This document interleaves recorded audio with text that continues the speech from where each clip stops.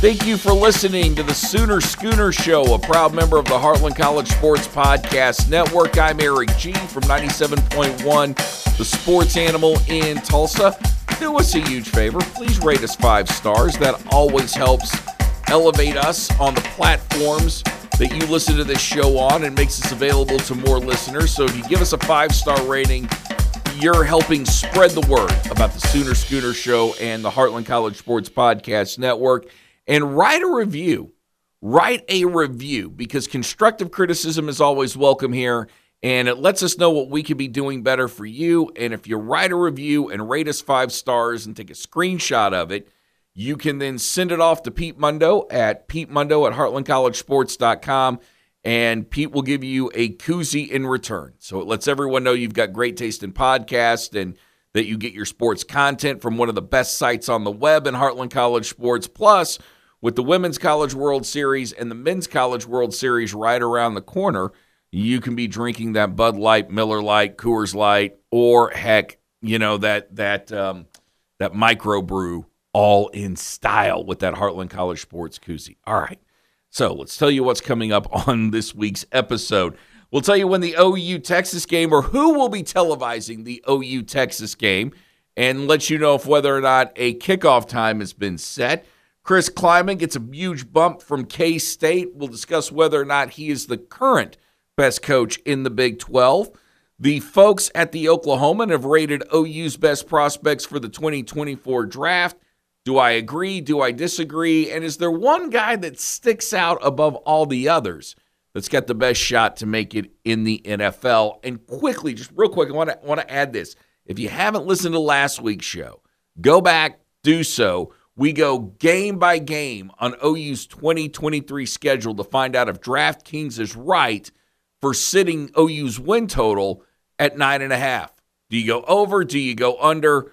All that is available on Apple Podcasts and Spotify, but please check out last week's show as well as this week's show. The OU-Texas game, I think you've known for a while. It's been set for October 7th, which is a huge day around our house. It's my wife's birthday, so I'll say very early happy birthday to my gorgeous wife, Angela, as we get ready for that. It's a big day for us. You got OU-Texas and you got my wife's birthday, and look, nothing can go wrong that day, all right? Nothing, absolutely nothing needs to go wrong. OU needs to win, and we need to have a killer celebration that night. But I digress. What we don't know, okay, is the time the OU-Texas game will kick off. ABC is going to carry the game, but they've not given us a time. Yes, if you're a betting man and you are willing to go outside of the state of Oklahoma to wager some money on sports or anything else,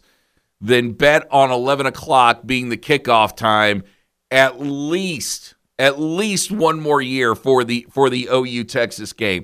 I think the biggest surprise in all this is not that ABC's getting the game, but that Fox doesn't have the game. Because Fox only gets OU-Texas for one more season. That's it. You only get the opportunity to market this game one more time. You figured Fox would take advantage of it. They televised the OU-Texas game. The Big 12, in a way to kick OU and Texas on the way out the door, would schedule it at 11, and then OU and Texas would get their revenge by playing in the Big 12 championship game this season, and it would all work out, and we would all be happy. But Fox isn't televising the game. ABC is. And earlier today, I was on James Hale's show on 105.3 CBS Sports Radio in Oklahoma City. And we were discussing this, and one of the things that he brought up, and I don't know to be true, but I think it's one thing that's worth exploring, is that because OU and Texas are getting out of the Big 12 contract, or getting out or able to break their grant and rights a year sooner, and getting out in 2024, and the Big 12 is agreeing to take less money for a buyout, maybe part of the deal is that Fox said, hey, all right, you guys, look, the Big 12 can take less money. You can go a year early. Fine, we won't have OU Texas, but you got to be willing to give us at least one OU Texas game in return, when you guys join the SEC. That may very well have happened. I don't have anything to back that up whatsoever. But Fox was a lot of the fly in the ointment in OU's and Texas's effort to bail for the SEC sooner than what the Big 12 or what anybody else really wanted outside of OU and Texas. So they were the ones that were being sticks about it, and finally ESPN or whoever got Fox to bend and agree to some things they didn't want to agree to, and maybe part of that is that you give them this game every once in a while and to make things right or to make Fox whole. The other thing I think will play into that is I do believe that you will see OU go on the road to play Big 12 opponents in the future. Once OU's moved to the SEC, I can see a game in Manhattan or in Lubbock or Waco, hopefully not in Lawrence or hopefully not in Orlando or Cincinnati or, for crying out loud, Morgantown, but it would stand to make a lot of sense. Again, Fox is having to recoup money because the Big 12 isn't a sellable product without OU and Texas. It's not that you have bad universities. It's just that they're the secondary and tertiary schools for the most part. Now, you have the University of Kansas, but they're a basketball school. You've got West Virginia, but West Virginia really isn't anything in this part of the country. West Virginia is only a big deal up in their little part of the world in West Virginia in Pennsylvania.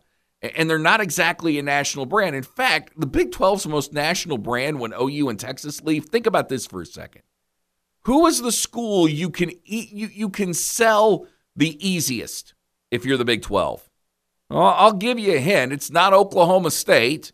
It's not Houston. It's not TCU, even though they're in Fort Worth or DFW and supposedly you get that market. No, it's Brigham Young. Brigham Young is the only national brand that the Big 12 has other than Kansas basketball. That's it. That's their big selling point.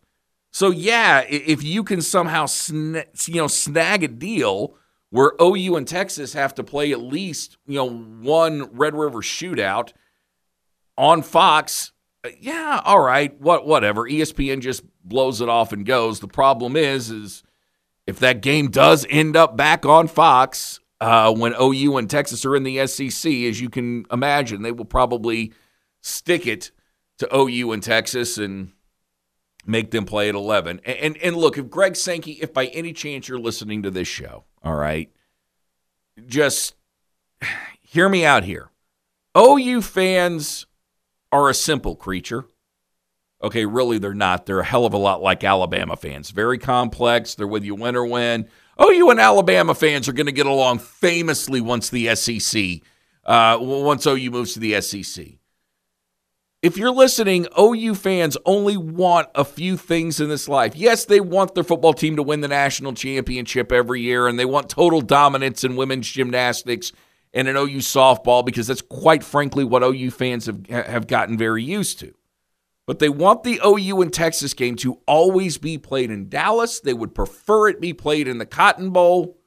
When the Cotton Bowl finally falls apart, then you can make alternate plans to play it someplace else, but it still has to be in DFW. And they want that kickoff sometime after 2 o'clock in the afternoon. If it moves to Jerry World, fine. We'll all agree to play that game at night. But just make sure that kickoff is after 2 o'clock because nobody likes rolling into the Cotton Bowl with a hangover and listening to shotguns and cannons being fired because you haven't had your hair of the dog, because the hotel bar is not open by the time that you leave. Maybe you forgot the Clamato juice. Maybe you can't make that Bloody Mary in the car, and you can't seem to get to the state fair fast enough to down a beer to calm that hangover down. Just make sure you start it after 2. That's all we're asking. We'd also like to be able to place a bet here in the state on the game, but you have no control over that. We're just voicing our frustration at that point. So October 7th, OU Texas on ABC. And if both of those teams are undefeated, if somehow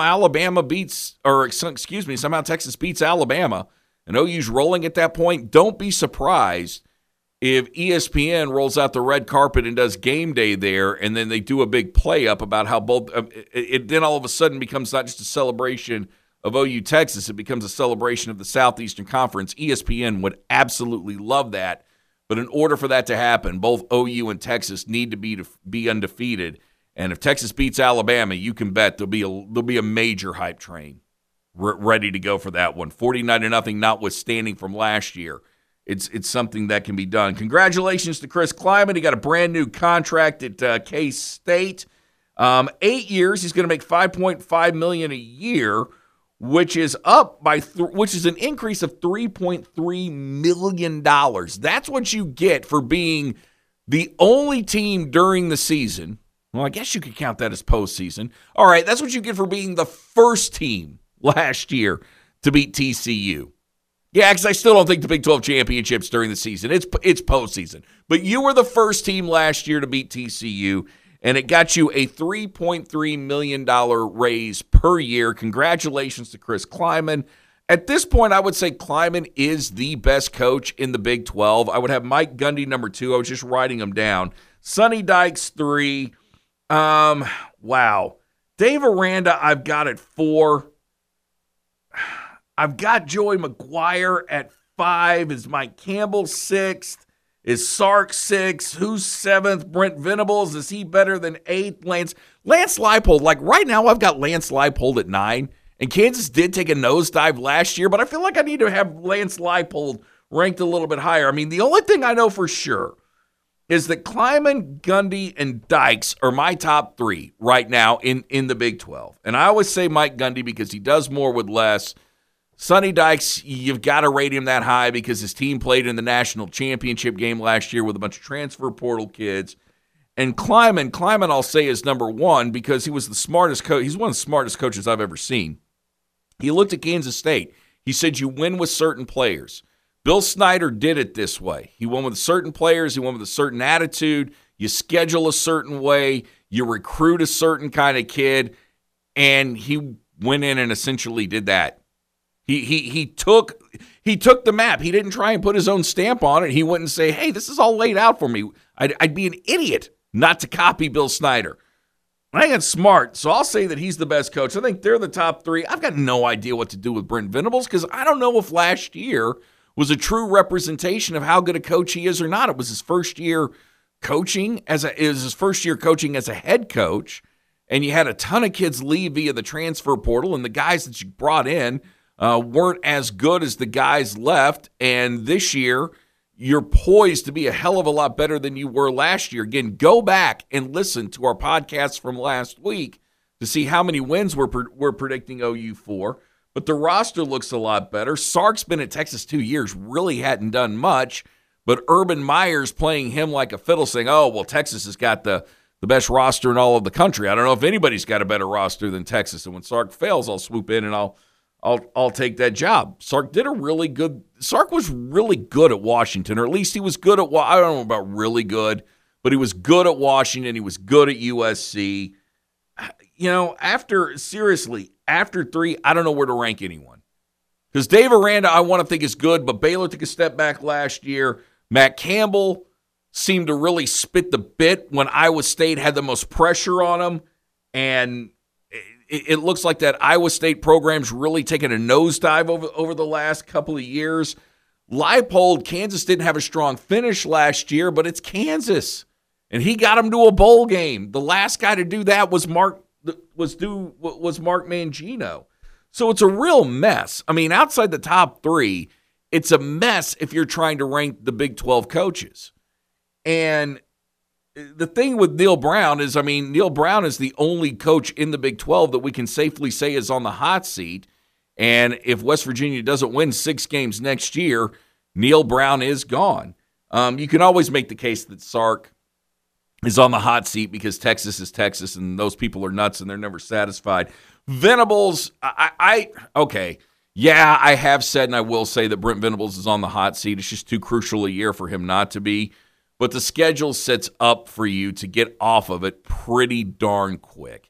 And if you go into the Oklahoma State game with only 1 loss, then we can we can pretty much safely assume that Brent Venables is going to coach OU for the foreseeable future, and at least in their first year in the Southeastern Conference. So ranking the Big 12 coaches, hey, I'd love to hear your rankings. Follow me at Sports Radio APD and let me know who you think. How would you rank the 10 Big 12 coaches? Again, Klieman 1 for me, Gundy 2. Yeah, I know, I hear the boos. But considering the type of athletes you can recruit and get at Oklahoma State, he does do it. I mean, come on, give the guy credit. He does a lot with them because you're not getting the 5-star athletes. And I know it's not popular. Sonny Dykes, and then it's a hodgepodge after that. Maybe it's Aranda, maybe it's Venables, maybe it's hell, I don't know. This Big 12 was just too much of a mess last year to have any definitive answer on that.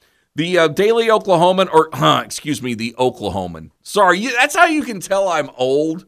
I still refer to the Oklahoman as the Daily Oklahoman. I mean, seriously, don't let my taste in, modern music like L.A. Guns fool you. No, I'm old. I'm an old fart, and I always call the Oklahoman the Daily Oklahoman, even though it hasn't been that in probably 15, 20 years, maybe even longer than that. But they gave a list of OU's best NFL prospects for the 2024 draft, and not a shocker, Andrew Rames is on there, the senior center out of Broken Arrow. And for OU, I would think any offensive lineman is a great NFL prospect because you just got a laundry list of guys that have played under Bill Bedenbaugh that just basically go from OU and seamlessly fit into what the NFL needs them to do. I mean, it's hard to think that there isn't a better offensive line coach than Bill Bedenbaugh in the country. I can't think of a guy who's better than Bill Bedenbaugh. But look, I doubt you can name 5 offensive line coaches off the top of your head. I don't know. Maybe you can. I mean, maybe you are that much of a football geek, and if you are, mad respect on that. But yeah, Andrew Rames certainly, if for no other reason, you're playing under Bill Bedenbaugh, and NFL teams love offensive linemen from OU. Billy Bowman's on this list. Safeties are hard for me to pinpoint, and this is my favorite position on the football field. And you're like, why? Because they're hybrid players. You're usually not fast enough to play corner, and you're not big enough to play linebacker, but you're asked to do both of those positions. You have to be fast in order to cover, and you have to be a devastating hitter in order to stop the run or, back when it happened, lay guys out when they go over the middle. I honestly tell you, my 2 favorite players in the history of the NFL are Rodney Harrison and Ronnie Lott. Man, I love safeties. I love big hitting safeties. Throw Roy Williams in there. Roy was a badass too. I love those cats. Billy Bowman certainly isn't a Roy Williams. He's not a bad player. It'll be interesting to see just how much OU's secondary improving helps his draft prospects for next year. He did, he had to miss weeks 6 and 7 last year with an injury, just a sophomore. So you feel like he's got more growing to do, but hey, 3 years removed from high school, can't do too much growing because the NFL wants you out by that 3rd year. Stutzman, God, man. Has OU wasted Danny Stutzman's career? Just think about that for a second. I mean, we all agree Danny Stutzman's a stud, right? And Danny Stutzman is the type of guy who's going to rack up tackles during a game. The Nebraska game is kind of the first one that comes to mind for me, but Danny Stutzman's the type of guy we're going to look up in one game. He's going to have 20 tackles, and he's absolutely amazing. But think about what OU's done since Danny Stutzman's here. They've had an appearance in the Alamo Bowl in an 11-2 season that was more of a mirage than it was actually an 11-2 season. And then you had the 6-7 season last year. You feel like Danny Stutzman deserves better. So if OU can somehow manage to win between 9 and 11 games during the regular season this year, A, it helps Danny Stutzman, but B, I will have felt like we have gotten the absolute most we could get out of him. It would just be a real shame to see him go to the NFL, have a lot of success, and then feel like we didn't get as much out of him as we could have while he was in Norman. Austin Stogner, yeah, I mean, another good OU tight end. that'll probably have a chance to make it. One of those, as we say on our show, because Coach Jones and I are old, one of the newer tight ends. One of the new tight ends who's a bit more of a receiver than he is necessarily a blocker. But Dillon Gabriel came upon this. Dillon Gabriel last year, God, I didn't realize that he threw for over 3,000 yards and had 25 touchdowns. I didn't realize that because he completed less than 60% of his passes. Not only that, Dillon Gabriel's 5'11", 200 pounds. Is he 200 pounds? Is he really 5'11"? I think Football Reference had him at like 6 foot. I'm like, Dillon Gabriel's not 6 foot. I imagine he's probably 5'10". Dillon Gabriel's going to have to show a lot more. The arm strength is improved. He's got a stronger arm than I gave him credit for. He can move outside the pocket. He can definitely make plays with his legs. But can he be consistent enough? Can he stay healthy enough in order for an NFL team to feel comfortable either drafting him or bringing him into camp? I think at the best, you're probably looking Dillon Gabriel on the 3rd round, but more likely the 4th and lower for teams that aren't seeing him as a starter but a possible backup. And it's not that I wish ill will on the kid. There just needs to be more. Like today, James Hale did try to convince me that he could be the best quarterback in the Big 12. I don't agree with that. I don't think he can. I think Quinn Ewers, I think Ewers will probably finish ahead of him. Even if OU wins that game, I think Ewers might be the better of the two quarterbacks. The kid at Kansas is good. I love the kid at K-State. But that's all right. But that's me because I've fallen in love with anyone I think can be the next Josh Allen. All right. I like the bigger guys that can run, throw, have strong arms, and that's not really a fair compare. Like, I'll admit that's not really being fair to Dillon Gabriel. I'm not convinced that the best quarterback in the Big 12 isn't Malik Murphy, the backup at Texas right now. But obviously he wasn't good enough to beat out Ewers, so we don't get to see him for another year. Gabriel, NFL prospect's not – I don't know. I don't have him pegged as that, but hey, I'm the guy that didn't think Austin Reeves would be all that good in the NBA, and look at him now. He's the 3rd best player on the Lakers, and there's not even a doubt about it.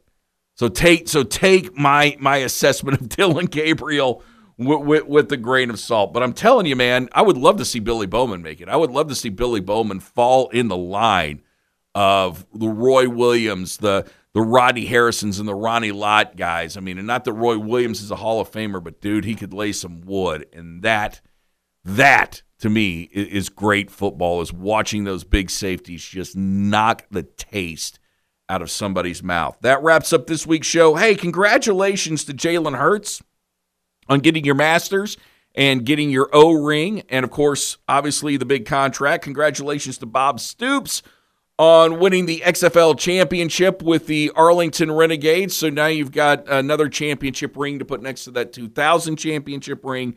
And thanks to you for listening. We'll be back next week. May God bless you and your family. As the great Jackie Moon always says, everybody love everybody.